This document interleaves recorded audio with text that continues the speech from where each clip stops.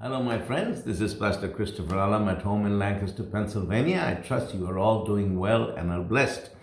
We are talking about the subject of the Holy Spirit and His gifts, and yesterday we talked about what Jesus taught on the Holy Spirit, and today we're going into another, the next point of this subject, and that is I'm going to talk about how Jesus promises the Holy Spirit, but He ties the baptism of the Holy Spirit to the Great Commission.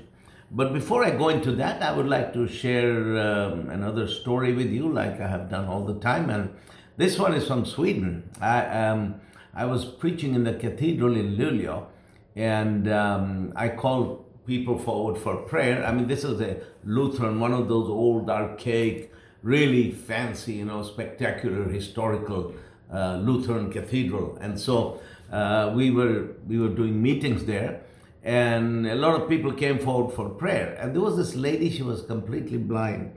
And, I was young and inexperienced, so I was going to, so I asked the lady what was wrong. She says, I'm completely blind, I cannot see.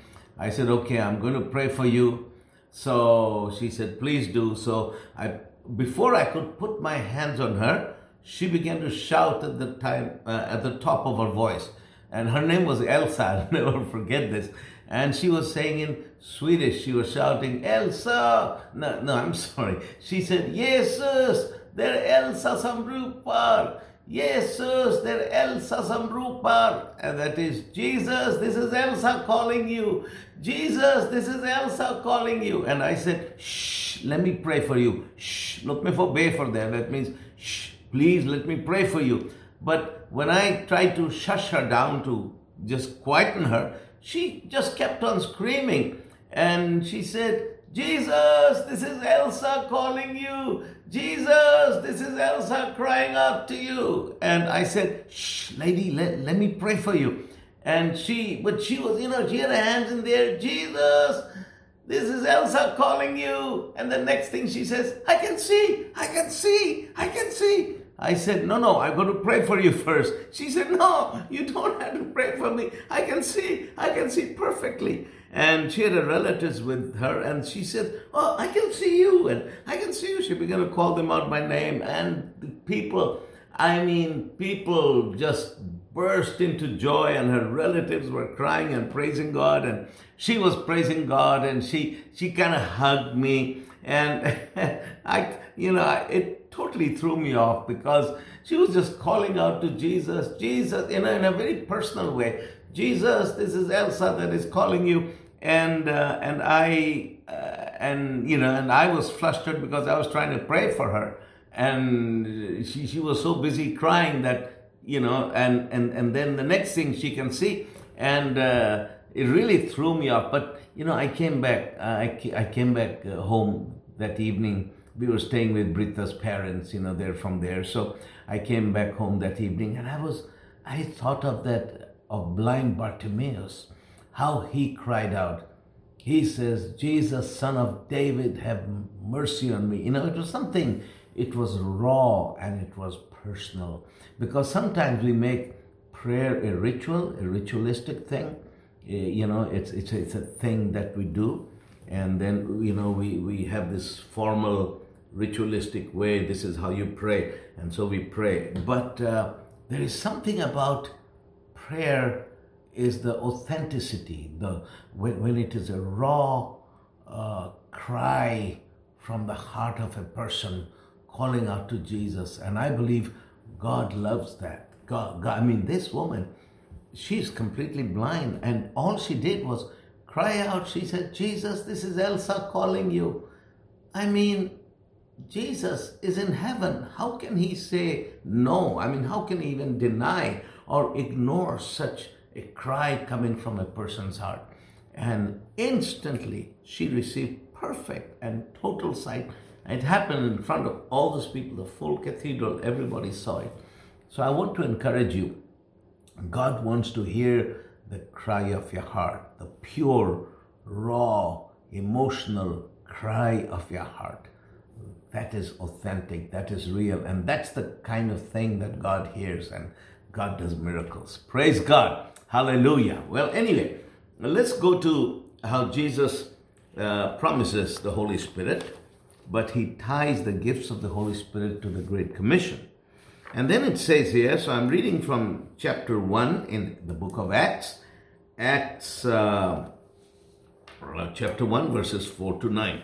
It says, and being assembled together with them, commanded them that they should not depart from Jerusalem, but wait for the promise of the Father, which saith he, you have heard of me. For John truly baptized with water, but you shall be baptized with the Holy Ghost not many days hence. When they therefore were come together, they asked of him, saying, Lord, wilt thou at this time restore again the kingdom to Israel?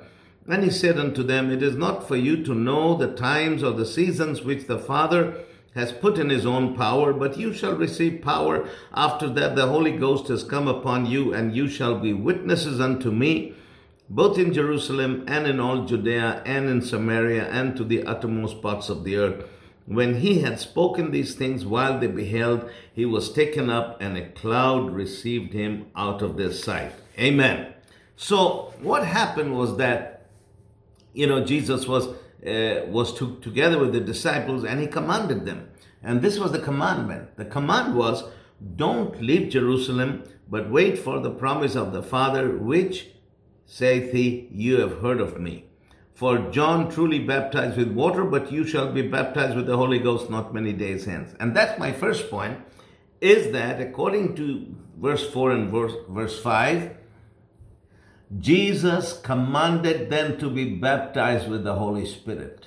In other words, the baptism with the Holy Spirit, with the utterance in other tongues, the baptism with the Holy Spirit and speaking in other tongues, it is not an option. It is an imperative. It is a commandment. Jesus didn't suggest to them. He didn't request them. He didn't give them a choice. He commanded them, don't go anywhere, but wait in Jerusalem until you receive the Holy Spirit, until you receive the promise of the Father, which I have spoken about. And then he says, like John baptized in water, but you shall be baptized with the Holy Spirit. So Jesus had spoken to them about it, and now he's commanding them, listen, that thing which I talked about, stay in Jerusalem until you receive it. Okay, now, then it says here, verse 6, when they therefore were come together, they asked of him, saying, Lord, wilt thou at this time restore again the kingdom to Israel? So when Jesus talked about, they shall be endued with power from on high, they shall be baptized with the Holy Spirit, their response was, oh, is that when you're going to restore the kingdom to Israel?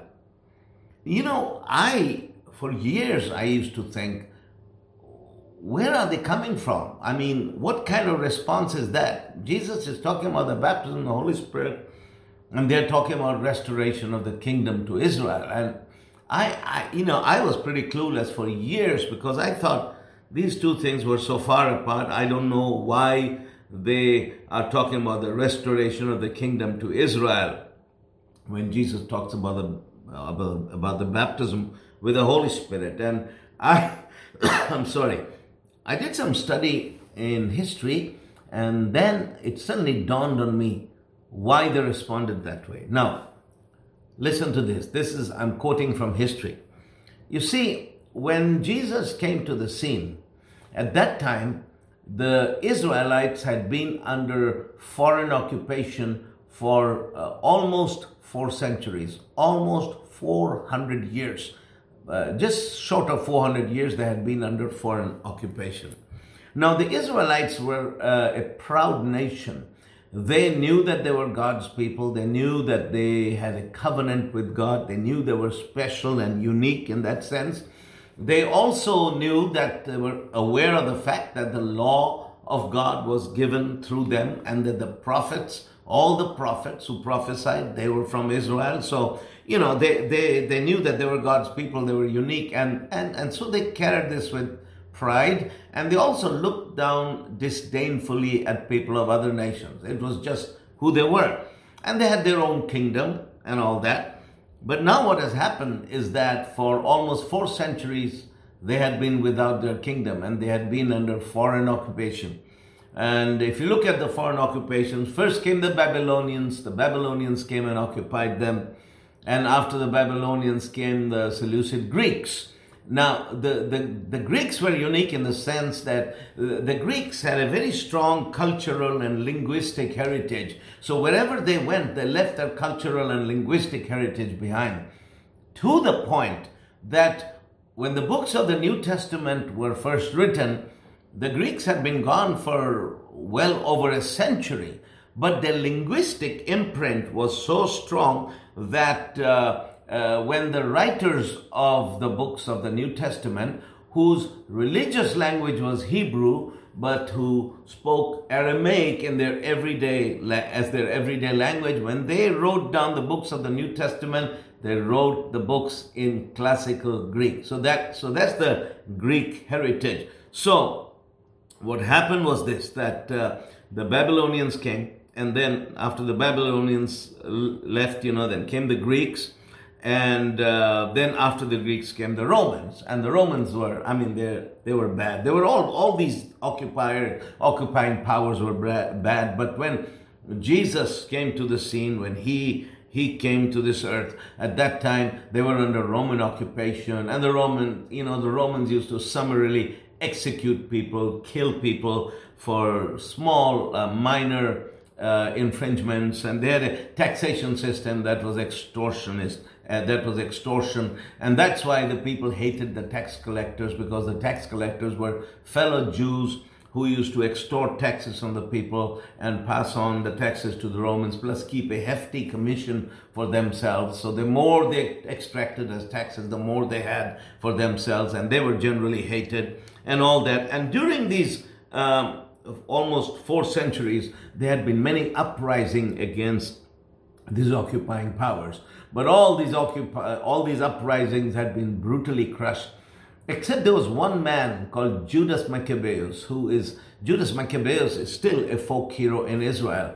He had some limited success in that he managed to liberate a chunk of territory that he called the Hasmonean kingdom, because he was from the Hasmonean dynasty, and his younger brother, was the first king of the Hasmonean kingdom. And of course, when the Romans came, they destroyed that also. That this Hasmonean kingdom didn't last long. But anyway, so here comes Jesus. Now, during these 4 centuries, the Jews had developed this attitude, and this shows us that we as people, we tend to interpret scriptures through the prism of our circumstances and our experiences. So by the time Jesus came, the Jews began to think that every time they read one of the messianic scriptures in the Old Testament, they began to think or believe that the Messiah would be some kind of military figure who was going to lead the next uprising and throw the Romans out and restore the kingdom again. And so here comes Jesus, and he suited the bill perfectly, because he had 2 things that made him unique. The first thing was that nobody had ever spoken as he spoke. When he spoke, it gripped the hearts of men. Plus, when he spoke, demons would come out of people. His words were with power. That was the first thing. His words were with power. The second thing that was unique about him was that he had miracles. He raised the dead, he cleansed the lepers, he made the lame to walk, the blind to see, the deaf to hear, the mute to speak. He did miracles. They'd never seen anything like it before. So there were people who began to follow him around, and they wanted him to be their king, to lead the next uprising. And you know that when he performed that famous miracle that's called the feeding of the 5,000, incidentally, there were more than 5,000 people fed there, because one of the Gospels says there were 5,000 men plus women and children. And if you look at the demographics, the size of family in those days, historians estimate there should have been at least 20,000 people, if you include the women and the children, who were fed using 5 loaves of bread and 2 small fishes. And so after that miracle, it says the people tried to make Jesus their king by force.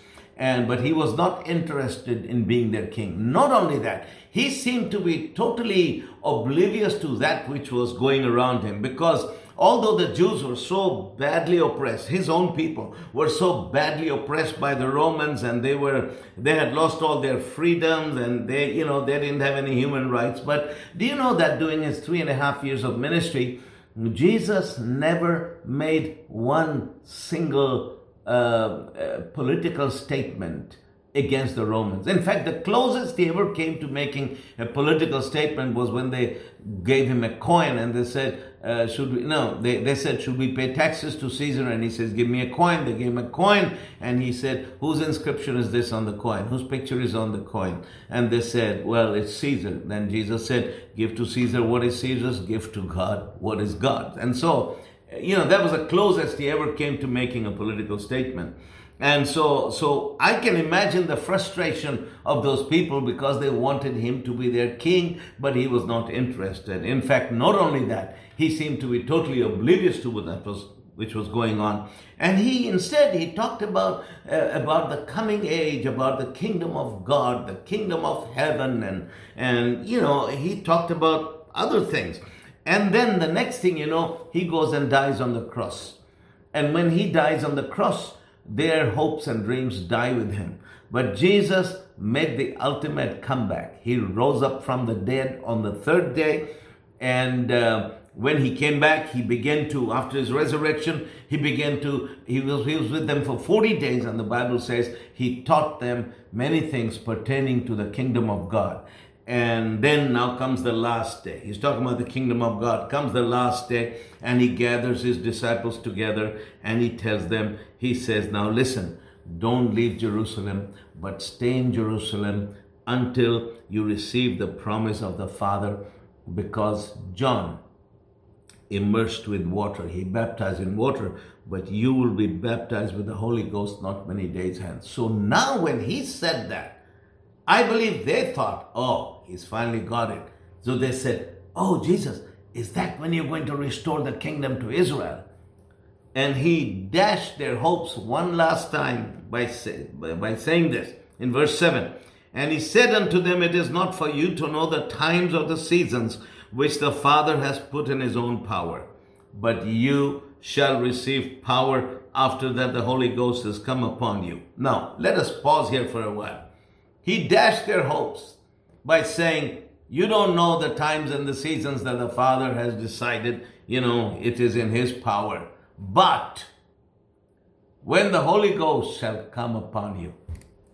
So now he's talking about the coming of the Holy Ghost. The Spirit of God. The Spirit of God is going to come upon you. And that for them was huge, because they were Jews. And Jews, for them, the very concept of God and man having any kind of fellowship or intimacy was beyond their scope. Jews couldn't even pronounce the name of God by their lips, because God was so far, so distant, so holy, and so far removed from them. But now he's saying the Holy Ghost is going to come upon you. Now, what he's talking about, he's saying that the Holy Ghost, the third person of the divine Trinity, is going to come upon you. Now, that is, that is huge when you think of it, that not only is the Holy Ghost going to come, but he's going to come upon you. Now, for you and me, who live 2,000 years after these words have been spoken, the Holy Ghost is already here. In fact, he is on this earth. He has been here for 2,000 years. But the question is, what I want to tell you, has he come upon you? And if he has come upon you, how deep is your depth of surrender? How much have you surrendered to the Holy Spirit? Because it is of utmost importance that we yield totally to the Holy Spirit. And when I say yield to the Holy Spirit, I don't mean that you are in a service and you feel like, oh, the Holy Ghost has come, and you run and shout and dance or whatever, scream or laugh. I'm not talking about that. I'm talking about a yielding of your life, a total surrender of your life, not just for a service, but for life. A full surrender of your life, because the level of power in your life will depend upon the depth of surrender.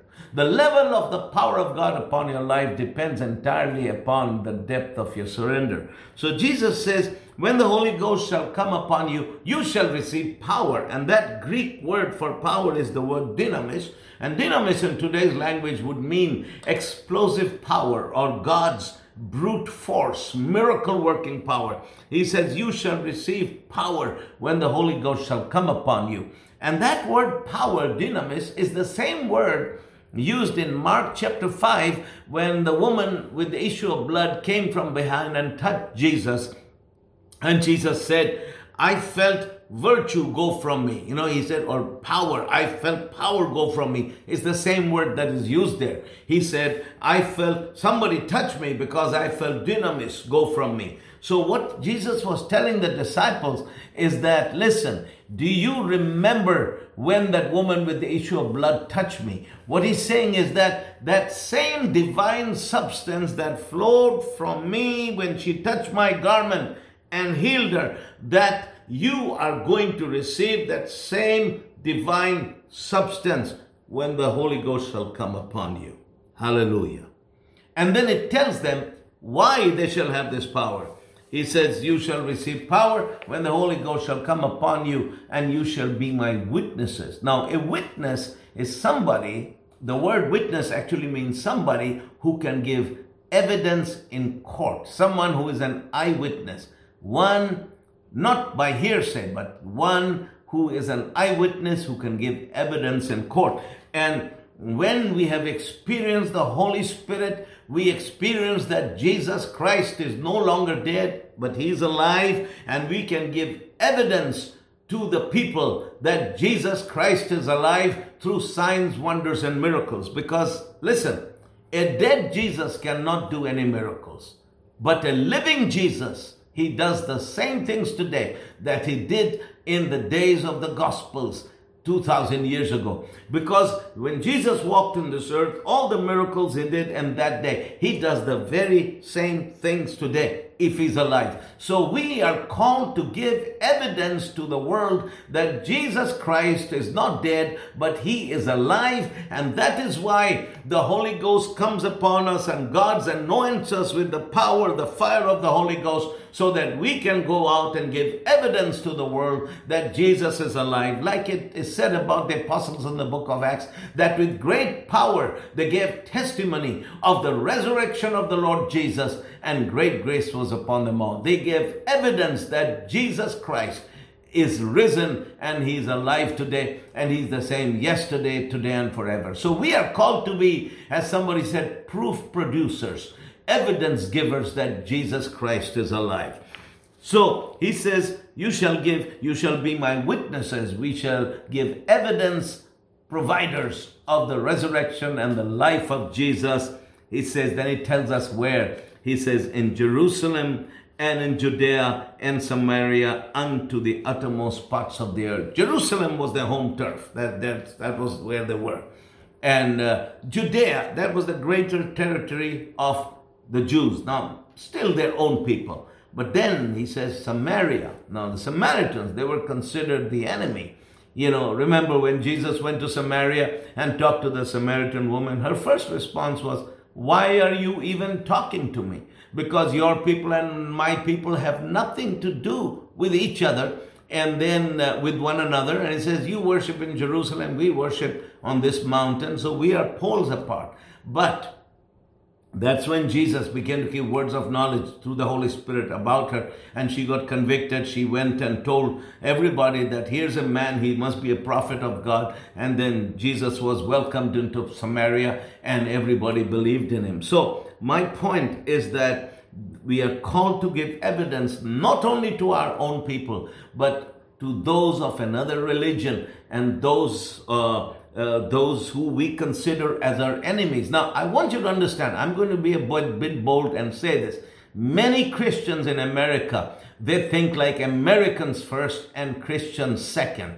Because whoever the government considers the America as the enemies of America, Christians in America think of those people as their enemies. We shouldn't think that way, because America may have enemies, but as Christians, we have no enemies. We view every man, woman, and child on this earth as somebody who's loved by God, who Jesus died for. And that is our ethos. That is our core values. Those are the things that make us tick. Those are the things that keep us alive, because we don't care what nationality we are, and that we live in America, we're Americans, and I don't care who the president of the United States says is our enemies. What matters to me is what the Bible says about those people who the United States considers our enemies. And that's why I can never beat war drums against any nation, but I will blow the salvation trumpet.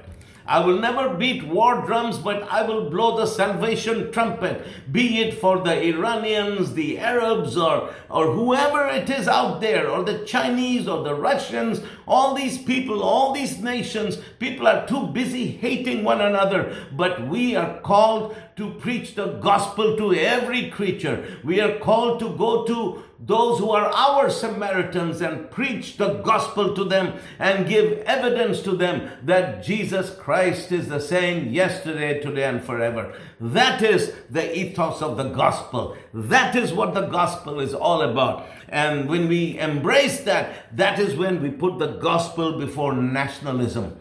We put the cross before the flag. Amen. Praise God. So, well, if I stepped on your toes, I don't apologize. You got your toes in the wrong place, and you maybe need to rethink sometimes. As Christians, we get so nationalistic and patriotic that we can go so far out. We are to love our country, but I think sometimes we can get so carried away by these winds that blow through society that we forget who we really are. And who we really are, we are bearers of the gospel. We uphold the cross of Jesus, and we preach the gospel both to our nation and to every other nation, no matter who they are, because Jesus Christ gave his life and died for all. And so these are the last words that Jesus spoke before he ascended to heaven. And verse 9 says, when he had spoken these things, while they beheld, he was taken up, and a cloud received him out of their sight. So this is where we see that the commission to preach the gospel, is tied to the baptism of the Holy Spirit. They are not two separate things, but these are two things that go hand in hand. You shall receive power, that when the Holy Ghost shall come upon you, and you shall be my witnesses. Hallelujah. Not only in your home turf, but in Jerusalem, in Judea and Samaria, and even beyond Samaria, to the ends of the earth. Doesn't matter where you go, how far you go out there. If there are sinners out there, God says you have to preach the gospel to them. And that is why I have baptized you with the Holy Ghost and with fire. That is why I have called you. That is why I have anointed you. Beloved, the baptism of the Holy Spirit, the reason, the purpose, it is all about souls. Amen. We will carry on more. I'm getting all excited. Always get fired up when I talk about souls, but we're going to carry on more of this tomorrow. But let's pray together. Father, I pray for my brothers and sisters. I pray, Father, that each one be full of the Holy Ghost and be strong soul winners, Father, harvest workers and harvesters. Give each one of them a great harvest of souls and miracles in the name of Jesus. I pray for their homes, Father, that you said you'd bless our food and water, turn every sickness and disease and infirmity away from us. I pray for their finances, for peace and love and joy in their homes. Let their hearts be full of your love, of your joy for this lost and broken heart, for this lost and broken world. And we thank you for this glorious gospel that you have entrusted us with. And we thank you for this wonderful baptism with the Holy Ghost. In Jesus' name, amen. That's it, my friend. We will continue tomorrow.